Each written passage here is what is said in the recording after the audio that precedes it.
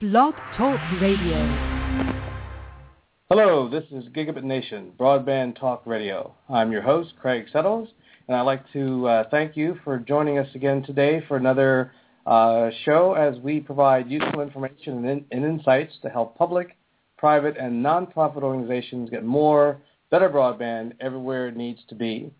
In the U.S., we tend to be somewhat self-focused on our various communities and what they're doing with broadband and trying to derive lessons and so forth on how we move forward. But there are indeed other countries out there that are doing good stuff in broadband as well, and I'm a big advocate of taking every opportunity to learn what we can from these other countries, cities and other countries, to gather lessons that they have learned and figure out where some of those lessons might dovetail with what we're doing here in the U.S. The Intelligent Community Forum is an organization, a think tank, if you will, based out of New York. One of their co-founders was our guest on Friday, describing how they search out various communities and assess their business practices and basically figure out all the things that they do to understand the challenges of the broadband economy and what steps these different cities do to create an economy that's capable of prospering in what we're calling this new broadband economy. And they assess some 400 and above numbers of cities to kind of get a handle on who's doing what. And in a contest of sorts, they eventually pick the Intelligent Community of the Year, which is the best of the best as far as cities and communities with good broadband and economic development practices. This year, the winner is the city of Toronto in Canada, and I am very happy to have one of the leading players in what is a multifaceted economic development effort in Toronto, and that person is John Campbell, who is the president and CEO of Waterfront Toronto, which is a $30 billion or so project geared toward revamping the entire waterfront areas of Toronto. John, welcome to the show. Thanks, Craig. Pleased to be here. So let's jump right in and get an idea of what we're talking about here. What is the Waterfront project, and what is the role that broadband plays in that project? Craig, the Waterfront revitalization effort is taking 2,000 acres next to the central business district of what is effectively the economic capital of Canada, not the political capital, but the economic capital, and revitalizing it. And what's interesting about that is it's not like other efforts you see in waterfronts around the world where it's all just about real estate development. It's really about revitalization, which is, yes, we're using real estate economics, but we're actually driven by public policy. So how do we stop urban sprawl? How do we promote sustainability? How do we promote transit? How do we provide a mix of housing in the waterfront and not just become an enclave of the uber-rich, which is what most waterfronts do? So from our point of view, it's about creating a quality of life here that allows us to attract the best and brightest intellectual capital and keep them here, and that will allow our city, our province, and our country to be more economically competitive, over the next century. So it's all about economic competitiveness, and the broadband strategy we put in place is in part to try to really reinforce our employment strategy. When we started back, at least when I started back in 2001 and in 2004, we attended the ICF Forum in New York, and we saw what Glasgow had done from an employment strategy point of view. They had gone from 17% unemployment when they lost a shipbuilding on the Clyde River down to low single digits by adopting this smart intelligent community strategy. So we just said, well, that's great for us because we were, quite concerned about losing jobs to the suburbs. And so this was an effort for us to, help revitalize the downtown, the waterfront, by bringing jobs down here. Now, I think since that time, the Intelligent Community Forum have broadened their metrics quite a bit. So things like, digital and social inclusion and innovation, all those kinds of things are important, which are important to us as well. But it's really about putting a new face on Toronto and driving the economic development of the city into the next century. Long answer, but it is a fairly nuanced and complicated strategy. Now, I'm going to jump on something here, actually, that you mentioned in your breakdown of where you guys are going. You talked about retaining individuals, and I find it a little interesting because typically in the U.S., and I'm sure other countries as well, we talk about the rural communities having to struggle to retain individuals and talent and all of that after people get their education and college and so forth. Is this an urban issue as well, retaining people? Well, I think it's when we started, it certainly was because we'd seen a loss of employment to the outer suburbs.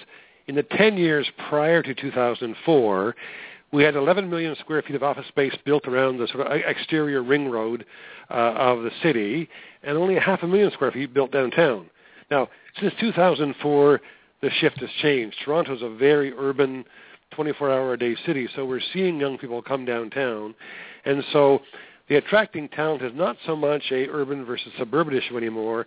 It's much more about Toronto versus the rest of the world. How do we maintain our global competitiveness by making sure we attract the best and brightest people? Mm-hmm. Interesting. So with that in mind, we may come back to this topic and maybe draw some parallels between urban and rural. But Toronto itself has had an interesting broadband history. I think even before you got to the organization in 2003, in 2005 is when I started hearing about Toronto and its municipal Wi-Fi effort, and then it kind of evolved, I think, a little bit. What has been the history of Toronto and broadband? Well, I think what you see most North American cities is it's mostly done by the private sector. So the carriers basically predominantly in that environment. I know the city of Toronto did try a wireless effort for a while. I think that got picked up by one of the carriers. So I think in general speaking, the broadband service in Toronto, apart from the Waterfront now, is basically driven by the existing incumbent carriers. So Rogers, TELUS, Bell Canada, provide probably, I think the minimum is 1.5 megabits per second to about 100% of the residents of the city. So that becomes kind of the base broadband capability in the marketplace. Mm-hmm. Okay. So there hasn't really been a lot of municipal engagement other than what I would call a bit of a start when the local hydro had a wireless spin-off. They're using dark fiber and so forth. So it hasn't really. It's primarily the commercial carriers that are carrying that. Okay. So in that realm, then what has been the city's role? Has it been one of prodding? Has it been one of full-on partnership? As you know, public-private partnership is a big thing here in the U.S. How has the city proceeded since it's not? Well, yeah, I guess again building on the commercials, I don't forget that Toronto really is the heart of our internet in Canada. So the market investment here has been very strong. Insofar as our relationship with the city, in a lot of things that we're doing, we have the ability to be a bit of a pilot project. So we can trial things here without having to sort of have the city commit to doing everything across a city of 2.5 million million people, 6 million in the broader GTA area. So it allows us to be, as I said, sort of the sharp end of the spear and do stuff and prove it in and have it expand. So our broadband network, for example, we're putting into the Waterfront will invariably spread beyond that. Mm-hmm. So in essence, you're hoping that the successes that you have and the challenges that you overcome will then provide lessons and inspiration for the rest of the city to kind of take note and take heart. That's our plan. I mean, my experience has been if you want to change things, do it within your area of responsibility, see it works, and then, as you say, let the successes migrate and the failures stay home. Okay, fair enough. That makes good sense. Yeah. How do we actually, probably for a background, maybe it would be helpful to talk a little bit about the relationship between the private sector and the public sector, and what limitations the public sector has to address. Because in the U.S., depending on the state that you're in, as in which are the 50 states, you may or may not have a situation where the city can actually build its own infrastructure, and so there's varying laws and what have you. What's the state of affairs in Toronto in particular, or Canada in general? Well, there are some, I'll call it municipal programs or projects. I would say in general, it's more of I'll call it a P3 approach, a public-private partnership. And so you'll see, government setting policy and having implemented by the private sector. What we did, we basically are breaking the North American model. Typically carriers compete on hardware, and in Europe and other places around the world, Australia, New Zealand, and so forth, it's an open pipe system. Everyone goes on the same pipe.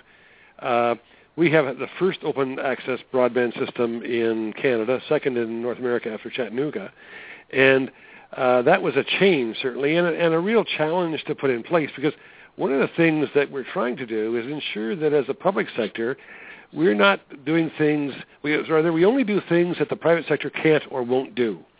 And so we're trying to make sure that we're not using public funds to compete with the private sector who pay the taxes.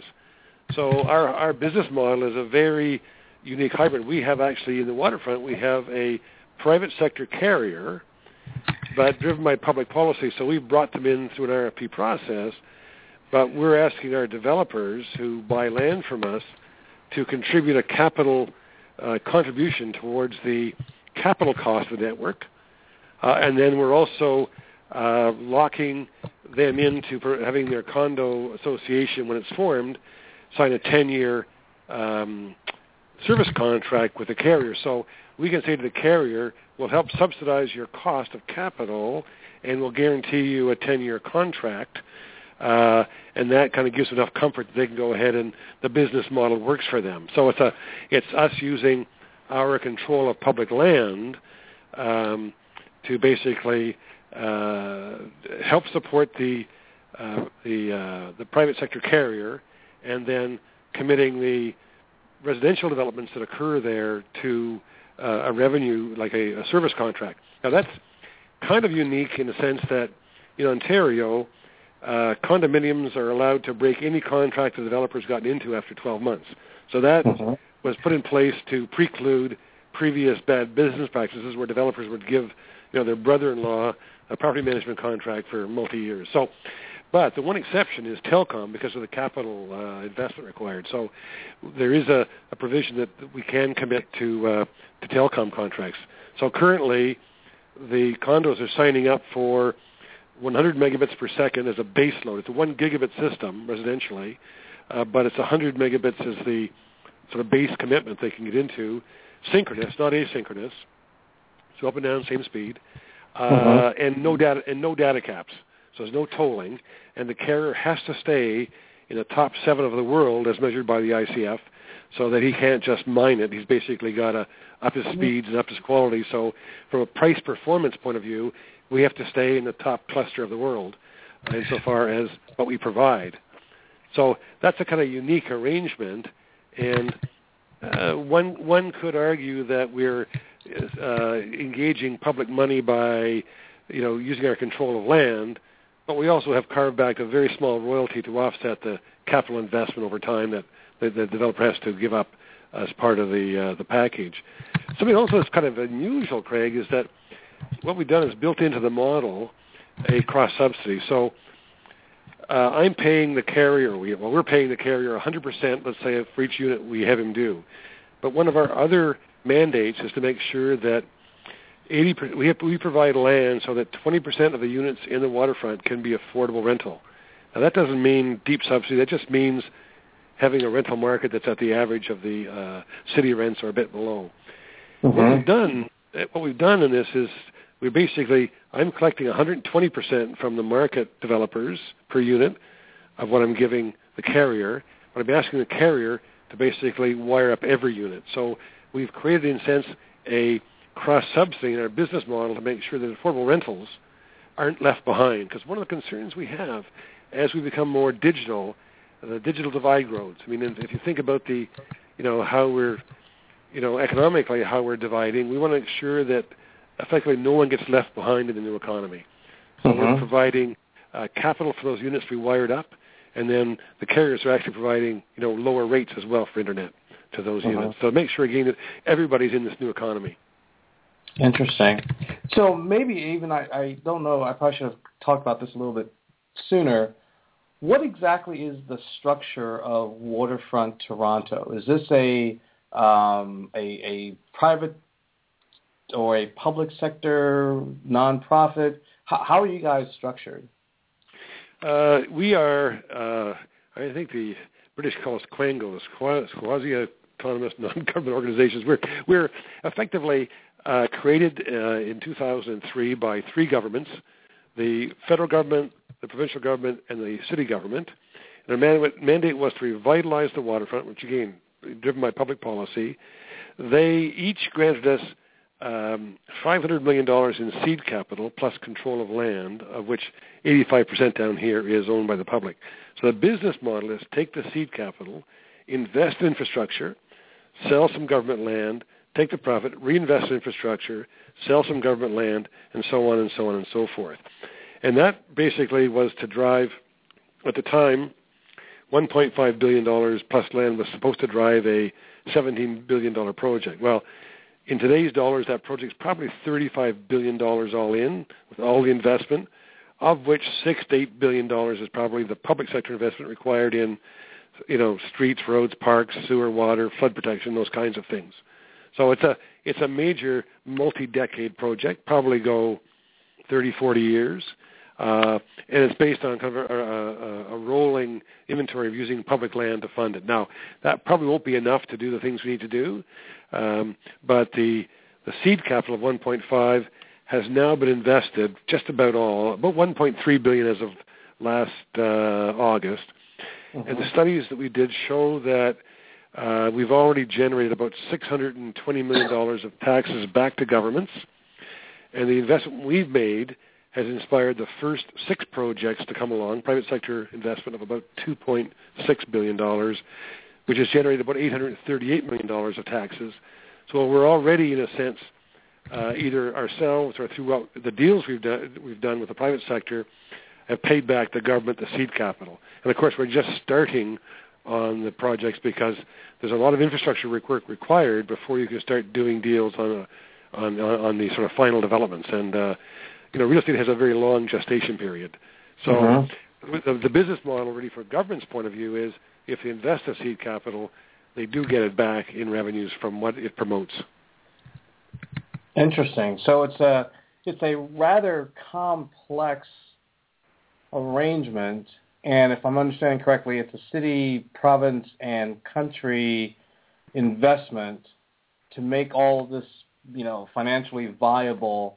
And despite all that complexity and all these interlocking parts, you have managed to turn back a positive return, if you will, for taxpayer investment. That's correct. It's not rather complicated. It's very complicated. Craig, when I first started, I tried to count up how many different agencies and departments I had to deal with, and I gave up at around 32. Wow. Well, we have, in a sense, one of the reasons are what we're late in the game on waterfront revitalization is, we've had studies here for 200 years. The first was done in 1792 by Lord Simcoe, our first lieutenant governor, but nothing much has happened, and primarily because you get caught in bureaucratic gridlock. And that's not to be negative, it's just that there's so many people involved down here, it's just very difficult for any one government to do it. So this model, as complicated as it is, has allowed us to kind of break through some of the gridlock, and with the consensus of the other governments and their agencies, combine around a vision and deliver on the vision. Wow. So now, what was some of the, the major challenges? I mean, because in the U.S., when we start a project, like you referenced Chattanooga, when we start a project here, there is often endless challenges from the incumbent carriers. They will try to beat it in the state legislature. They will try to beat it through lawsuits. Then they'll just try to outmarket the company and, have all kinds of price promotions and so forth. Have you dodged that level of incumbent pushback, or do you still have to deal with some of that as well? It was a major concern for us because we were changing the model here, but we did invite all the major carriers to participate if they wanted to. So they had a chance to be the carrier if they wanted to. But I suspect, I don't know this for sure, but I suspect most passed on the opportunity because it was too different. And so we're probably right now not large enough to worry them. But I think that so far we've certainly dodged that issue. And I also think that, and again, this is my subjective assessment, I think a lot of carriers are shifting over to a different business. You wonder if the landline business is going to be, the backbone of their business in the future. A lot of the ones here have shifted over to content provision. They're investing in sports teams and in TV companies, media companies.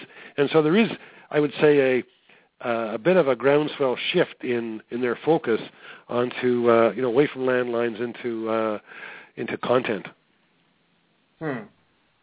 So you have been in some respects lucky because you haven't, or because you came in such a complex fashion. One of the other the other thing we did, Craig, is we did make sure that people like our regulator, for example. We have the CRTC, which is like your FCC in the States. We made sure they were aware of what we're doing. So we talked to, first of all, the bureaucratic entities, Industry Canada, which manages that aspect. We talked to them about it and also I made a presentation to the CRTC. So they were aware of what we were doing. And the CRTC right now, I think, is very much focused on providing much more consumer choice. So they were certainly very supportive of what we were doing. Mm-hmm. Well, and you seem to have managed to do this well. I don't know if you've been following the Australian nationwide network. Though, granted, you guys are not nationwide, but it's a community. It's a community project that I think a lot of folks here in the U.S. are familiar with. Besides, obviously, our own political issues. Are you doing anything to prevent or to minimize the possibility of future pushback? I mean, it sounds like you took a lot of the right steps. You're not competing directly with private sector. You've conformed to a number of things in order to ensure that. Do you think that that'll pretty much hold up and that you won't face any kind of long range, assume that you do very well. Assume that the city of Toronto says, well, you know what these folks have done in the waterfront, we want to do all over the city, or other cities might want to try to replicate what you guys are doing, in which case then you're no longer, this odd duck out. You're kind of the flagship for a new way of doing business. Yeah, I don't know if anyone could quite easily replicate our model because we are using the control of land to basically have our developers pay a per door capital contribution. So I'm not sure you could just do that somewhere else as quickly because most developments on private sector land, we're unique in the sense we have all this publicly owned land because it's all lake fill over the last 100 years. So a lot of it is publicly owned. So It's sort of we have a unique opportunity to leverage the public ownership of land into this kind of network. So I'm not sure you could sort of translate to the rest of the city that easily. But I do think that I'm much more comfortable about the commercial carriers being okay with our model in the sense that we have seen an investment by one of the major carriers in our local carrier. Mm-hmm. I'm not sure I can disclose exactly, but I think we're seeing a lot of buy-in to the model, or at least, if nothing else, acquiescence to the model. Okay. So let's shift gears a little bit and talk about the the technology that drives the network? What have you got going there? I assume that there's fiber involved. I saw an article about a couple of wireless initiatives, though I'm not sure if I cut them as being connected. I mean, this was in 2013, so it might have been, a sideline thing or what. But what do you have as far as we have a 1 gigabit network with fiber to the home, and we've got say the base offering is 100 megabits per second synchronous with no data caps. Mm-hmm. Commercially, it's up to 10 gigs. And we will be putting in place ubiquitous Wi-Fi in the same neighborhood, so that people who are subscribers to the carrier, in a sense, are sort of in communication throughout the neighborhood as well. Mm-hmm. So that's in place. We're also now putting in sort of the next level. So we are putting in a community portal, and it's an IBM portal, so it's kind of bulletproof, being put in by a company called Element Blue out of Houston. Mm-hmm. And so we have, as a layman I use the analogy, so we have the network, we've got the PC, now we've got the operating system, and now we're looking at what applications do we put on top of that to really build our intelligent community. So how do we use big data from the government? How do we provide services, whether it's e-health or other things, through this network? So one of the advantages that we're trying to, in a sense, to drive our employment strategy is how can we use this fully connected, high-speed, no tolling system to attract companies to come down here to provide jobs, because what we're going to offer them, in a sense, is a living laboratory.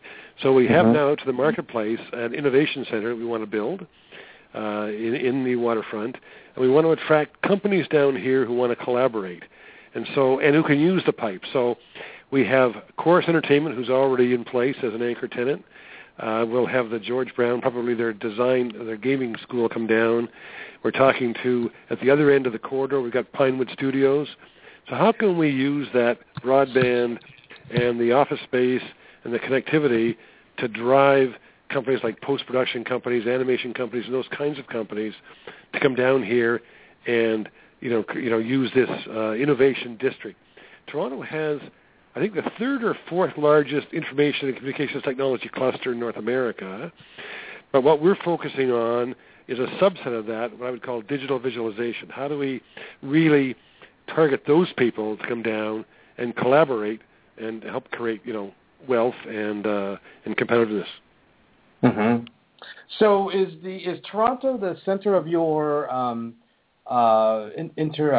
entertainment, film industries? Oh yeah. So we sort of call it Hollywood North. We have gotcha. we actually have the largest sound studio in North America now, just built, and so there's been a recent restructuring that. So Pinewood Studios have come in with local people as well, so they're operating it, and it's been absolutely booming year for the last couple of years for film. In fact, it was interesting. Once we had built the studio, which is really needed to attract the blockbuster films, we had to build more studios because the business kind of squeezed out the local TV production. So we've had to build more studios to accommodate that. So the film industry is a very, very strong employment generator in the city. That's interesting because I think in Santa Monica, California, their network has come into play. I mean, it started initially as a way to replace a lot of the city's communication infrastructure, but then they used in essence, excess fiber to fuel a drive to bring the whole post-production technology to town and become a center in that. And so in essence, they became an adjunct to Hollywood, if you will, because people could, set up their various production studios and post-production and so forth, use the gigabit network in Santa Monica to be able to do instant or real-time, collaboration and editing and all the rest of that. I'm wondering if you may have, surrounding suburbs or communities around Toronto suddenly see a business case for building a network as a way to support Hollywood North.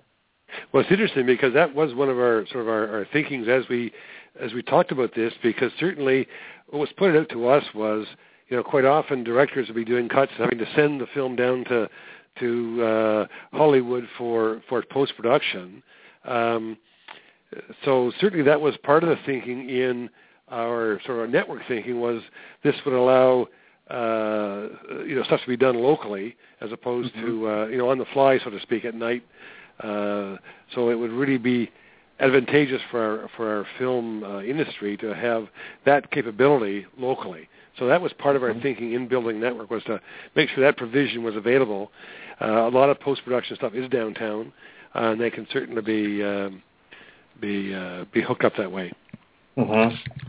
That should prove to be very interesting as as all these offshoot businesses take hold.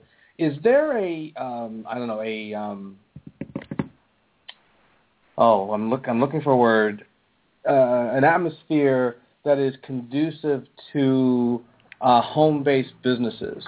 Because I've noticed that one of the targets of the network is to provide several tens of thousands of residences with 100 megabit connections. One of the things we found out here in the U.S. is that when you bring high speed to the homes, particularly in smaller towns, there's a big uptake of home-based businesses. And I don't know if we have tracked the home-based business trend in the larger cities, but from your perspective, will home-based businesses become, almost an economic development layer of its own in Toronto?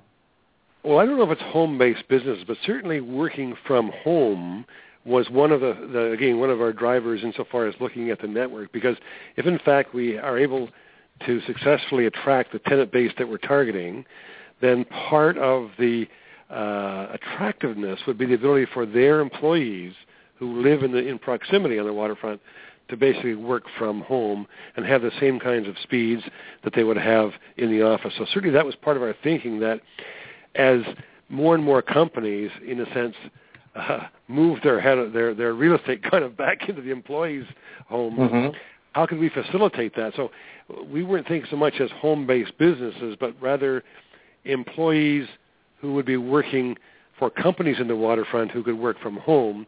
Like we're seeing certainly a trend in office space where office users are building much more team space in their office and much less individual space.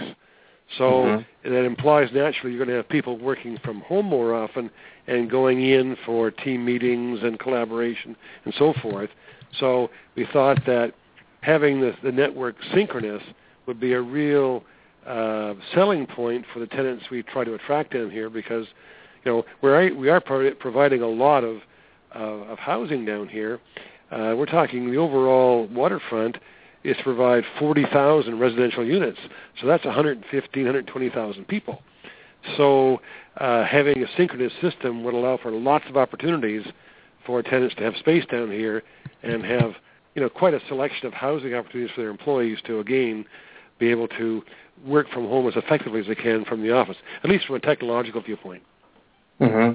So it seems, as I'm listening to you, that there's a lot of emphasis on broadband as an economic development tool for rural communities, but a lot of what you're describing are benefits that are similar to the benefits that are seen in rural communities. And I bring this up to sort of point out that maybe, at least here in the U.S., we are a little one-dimensional in sort of how we sell and promote broadband. I mean, granted, it is important and vitally needed in rural communities, especially where they have nothing at the current time, but there doesn't seem to be enough discussion about the fact that this technology can really improve metropolitan areas where we just assume they have it all, or they have all the broadband they need to do everything they could ever want. Well, I think that's interesting. It's a common assumption. On that latter point, I think part of the challenge with that is we have it, but it's slow and we're paying too much money for it. So when you look at price performance of North America, and I include Canada and the U.S. in sort of one bundle here, we're paying far too much for far too little. And so if you compare us to Tokyo or Singapore or Seoul, South Korea, or other places, we're way behind. We're laggards. And so what does that do to our innovation and our competitiveness? And you look at, I know last year, Canada slipped to, I think, 34th position in innovation behind Romania. Well, that's not exactly a glowing metric for us to brag about when Canada used to be in the forefront of telecommunications technology. So yes, it's there commercially, but we need to up our game if we want to really compete globally. So I think that's an issue urbanly, or speaking urbanistically.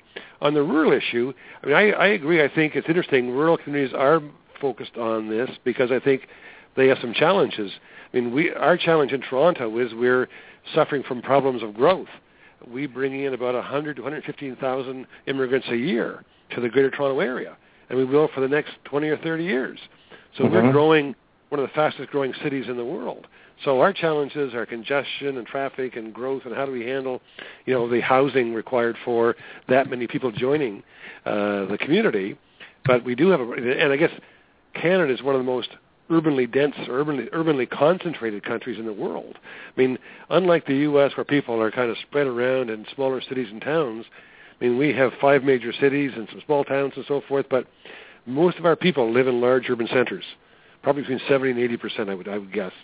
So rural depopulation is a challenge that our smaller towns are having, and broadband probably is the answer to keep people at home on the farm, so to speak, and give them employment opportunities where they want to live, as opposed to having to move to the city to get proper job opportunities.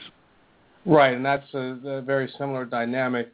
And it's interesting to note that a lot of this understanding, a lot of this attention to these issues is what has drawn the attention of the Intelligent Community Forum, ICF, right? Because they're looking for, communities that are using technology and using telecommunications to revitalize their economies. And revitalization of economies is a large metropolitan issue as much as it is a rural issue, is a net of this. I agree, and I think we're also sort of seeing, I mean, the whole Intelligent Community Forum strategy, I mean, it really is looking to how we're going to manage in the future. One of the things that we've been focused on as a corporation is a sustainability agenda.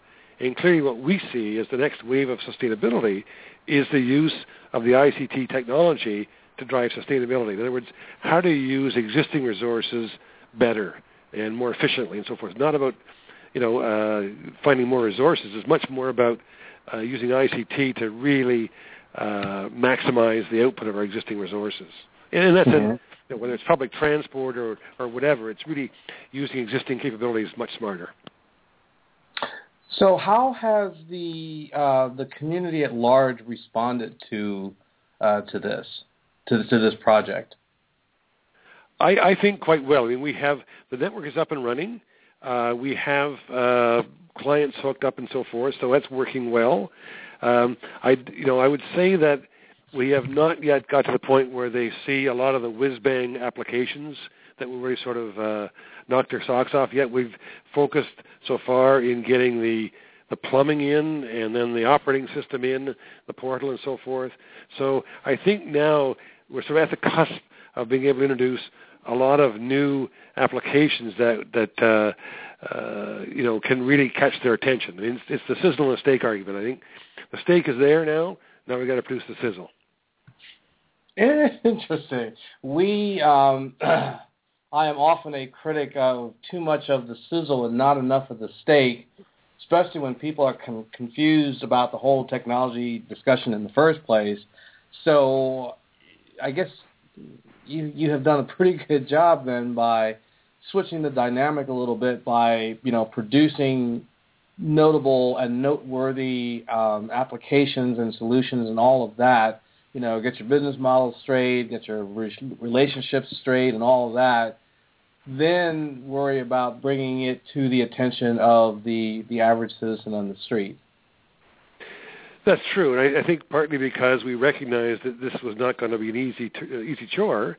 That we had to create a very interesting hybrid business model. We went through. We didn't go through a recession up here to the same extent as the U.S. from the housing point of view. That kept us kind of really going strong, but we did have a recession, and so partway through our process, we were looking at carriers who then, in 2008, basically had their funding sort of shrink because the market pulled back. So it's been a 10-year journey to get the steak there, and I think we were leery about adding too much sizzle before we really made sure the steak was in the pan and on the plate. Mm-hmm. No, hey, I'm with you 100% on this one. By the way, it is often said, when we talk about, the public sector involvement, that the big advantage is that by not having to be focused on the quarterly earnings that is the case in the private sector, the public sector is able to do more because you can take the 7-8 year view. You can take all of that time to put, as you say, the stake in place without having to worry about stockholders. Is that a fair and strong endorsement of the public sector involvement? No, I would. Yes and no, and I'll tell you why. I think yes, because we don't have quarterly returns to worry about, but we also have political agendas to worry about. So, for example, if you have a major change in government, does the public sector agency doing that then suddenly have to take a 90 or 180 degree turn because there's been a swing, in government? Now, we're unique somewhat in that we have 3 governments that are stakeholders. So the political swings of any one government don't sort of affect us as directly because they have 2 other everyone has 2 other partners to work with. The other government. So we've been able to maintain our vision as a public agency, but I can't say that's true for every public agency because if in fact you're a public agency of one level of government, then that does create a problem when you have political changes. Right. And we have seen, in fact, I've personally been involved in projects that will start under one administration, whether the administration is very pro or very negative, and then you have the election come up and you worry about, who's going to get elected to council? Will there be a new mayor? What about the fact that this guy running for mayor is not a big broadband supporter? The political dynamics for the city-only project is immense. And we tend to have a lot of cities, obviously, that are running projects and successfully. I mean, there's Chattanooga, there's Lafayette, and so forth. But at the same time, and particularly when you're in the early stages, that local politics can be a real humdinger, as we say here in some places. It certainly is a humdinger. And I think what happens is, these things don't happen overnight. And so could you, in effect, do this within a 3 or 4 year term of government? And my answer would be highly unlikely. It just, it takes too much planning, too much work to do to sort of put this in place within one term. So my suspicion is, from a municipal point of view, you're going to bridge at least 2 terms of office before you sort of get some, you're meeting the second term before you got things up and running. But that'd be my suspicion. I can't speak as an expert on municipal politics in the U.S., but just knowing what's involved in putting things in place takes a while. Right.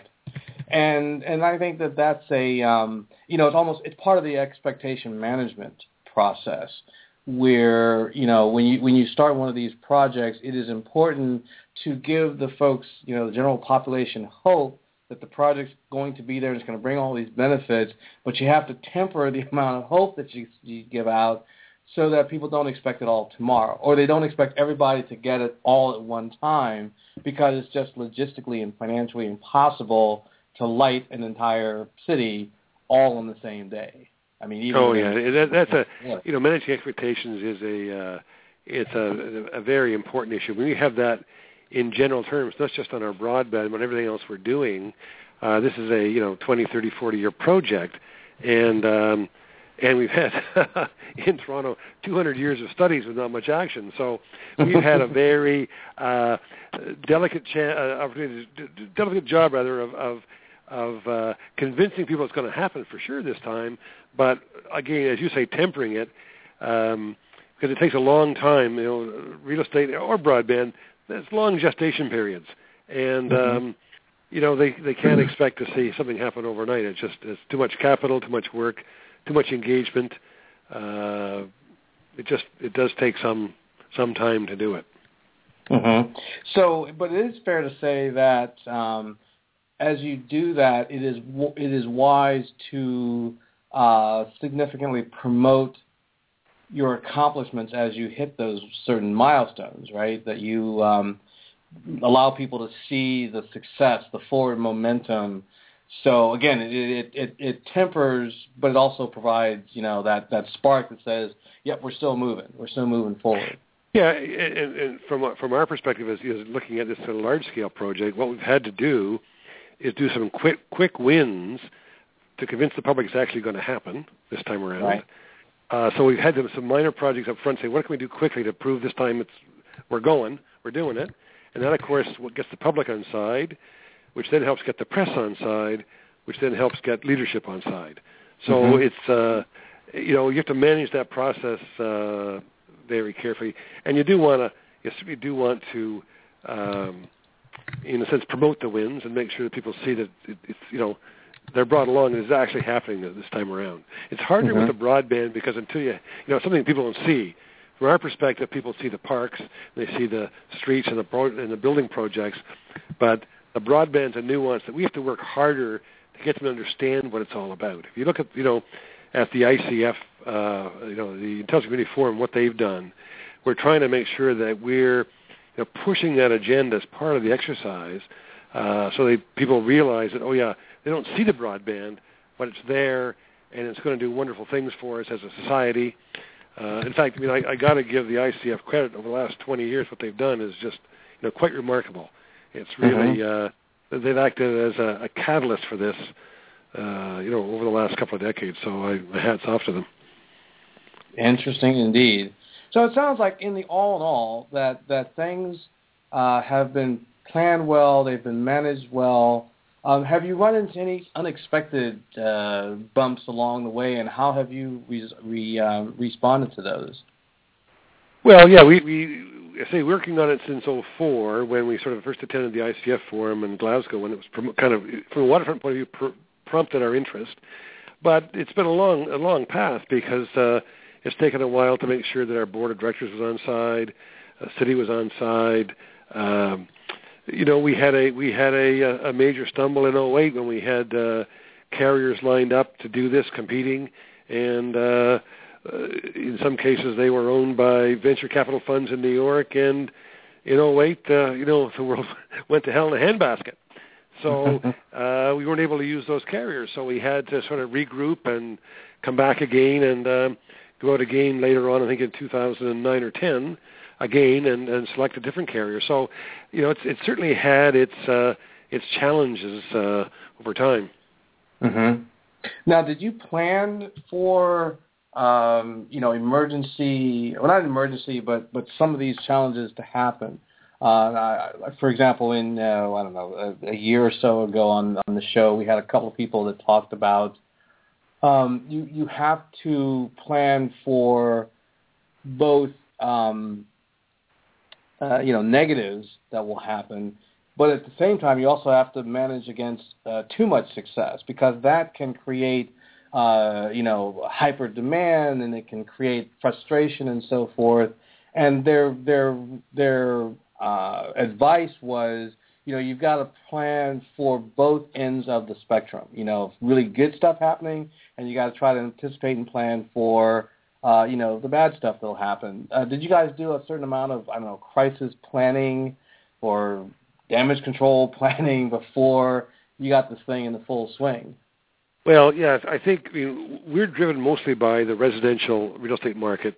So as we, in a sense, prepare the waterfront for growth for the network and everything else, we're looking at what happens in the real estate marketplace. So it's been a very hectic marketplace in Toronto. So it's sort of a bit of gangbusters. I say we're bringing in 120,000 people a year. We're selling 23,000 condominiums a year. We have half the tower cranes of North America here currently working on high-rise projects in Toronto. So it's been a real sort of a heavy marketplace when it comes to growth. And that basically helps feed the network carrier.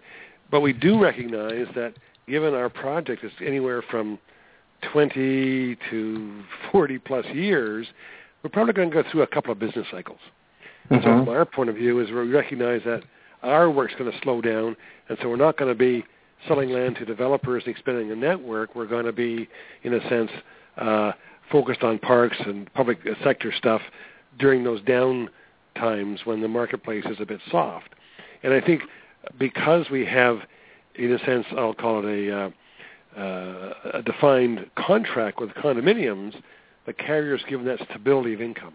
So the ones that are there, he basically gets the input. He has the capital subsidy through us, and he has the guaranteed income. So I think he's on a fairly, and he can, in a sense, roll the network out as fast or as slow as he needs to. So it's not a situation where he's got to put it all in, and then suddenly he's got no customers. And so he's expanding his capital as we kind of march from Centertown out to the east with real estate.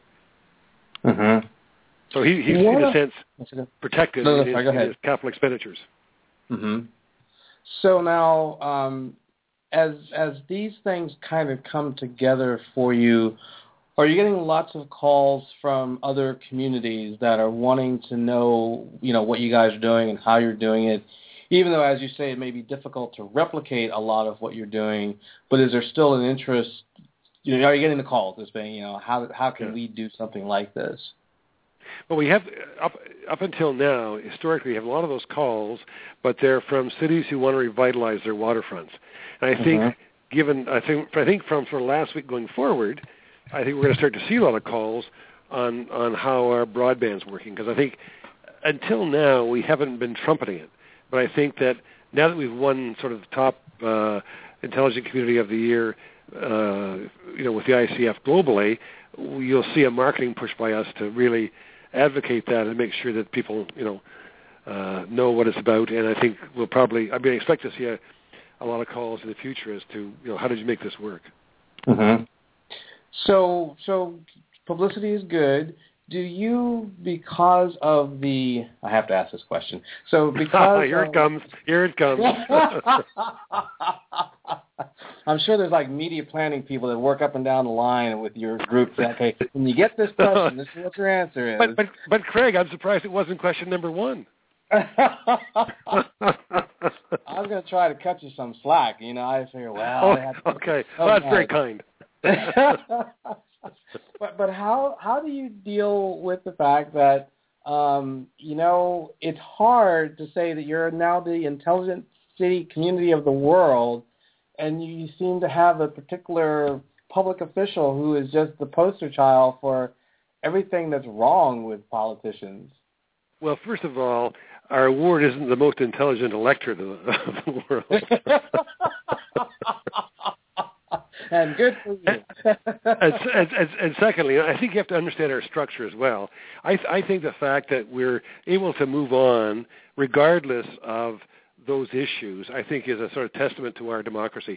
We do not have a strong mayor system. Basically, the mayor is one vote out of 44. So actually, council is working extremely well and business is going on as expected. They've appointed a deputy mayor, and council really is making all the right decisions as they should for our city's challenges. So it's not a system like you have in the U.S.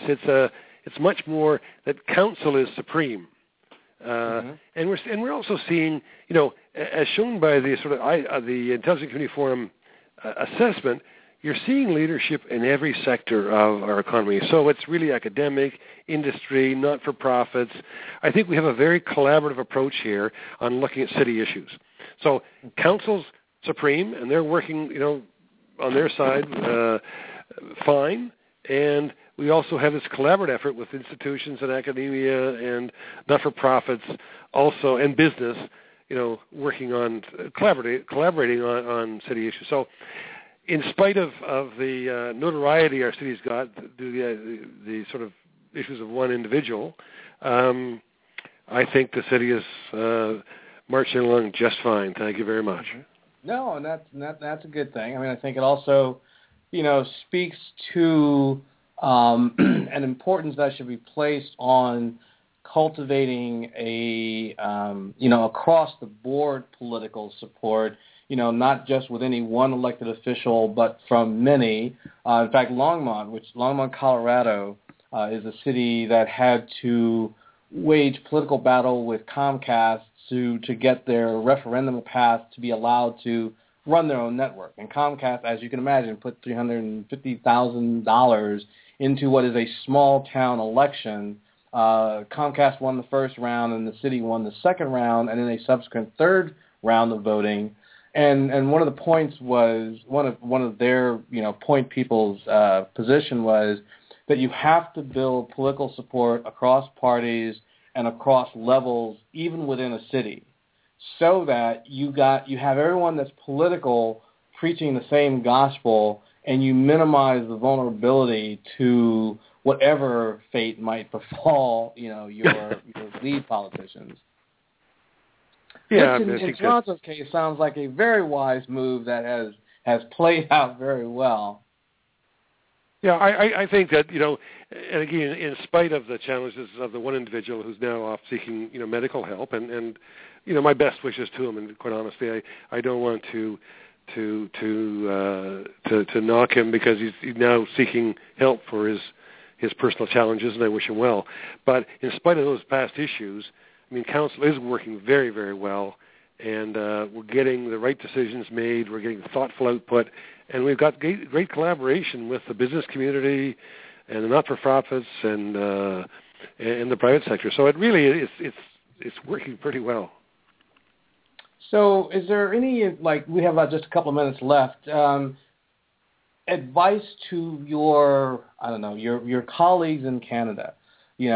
Should they move this ball forward? Should they try something as complex? Now, I realize that every city has its, different issues and so forth, but in general, do you recommend that cities move forward and take a more aggressive hold of the process, which clearly you folks have done? I think so. In fact, we're sort of members of iCanada, which is basically an association of cities that are trying to move this agenda forward. Because I don't think the status quo is not adequate. We cannot. It's like the only thing that's permanent in the world is change. And if you're not moving ahead, if you're standing still, you're actually moving backwards.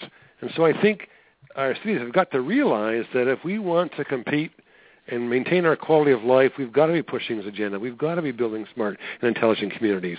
I don't think there's an option here, and some are going to get on sooner than later, but clearly I think this is an important element in maintaining a quality of life. And I also sense that you would give this advice doubly to the metropolitan areas because, like I said, it is assumed that your larger cities don't have the kinds of issues that demand what you folks in Toronto are doing. And that's a misconception that needs to be addressed. Yeah. It's not just rural. It's all our cities need to think about how we do this to preserve our quality of life. We need to realize we're in a global economy, and we've got to make sure that our cities and towns are up to snuff in basically providing the tools to allow us to compete. We should probably have you come on down here to the U.S. and preach some of that gospel to some of our bigger cities here, because our rural focus is good, but we need more of that urban focus as well. So, thank you very much for your time. It's been very enlightening. I've learned a lot about what you guys are up to, as has our audience, for which I'm sure everybody is grateful. Keep up the good work, keep moving that ball forward, and we look forward to hearing about where you folks are in another year. Great. My pleasure to be on the show. Thanks very much. All right. Take care. Okay. And to our audience, Bye-bye. thank you for once again listening in, and we will be back later this week, so stay tuned and we'll have more great broadband news and developments. Have a great day, and we'll talk to you again soon.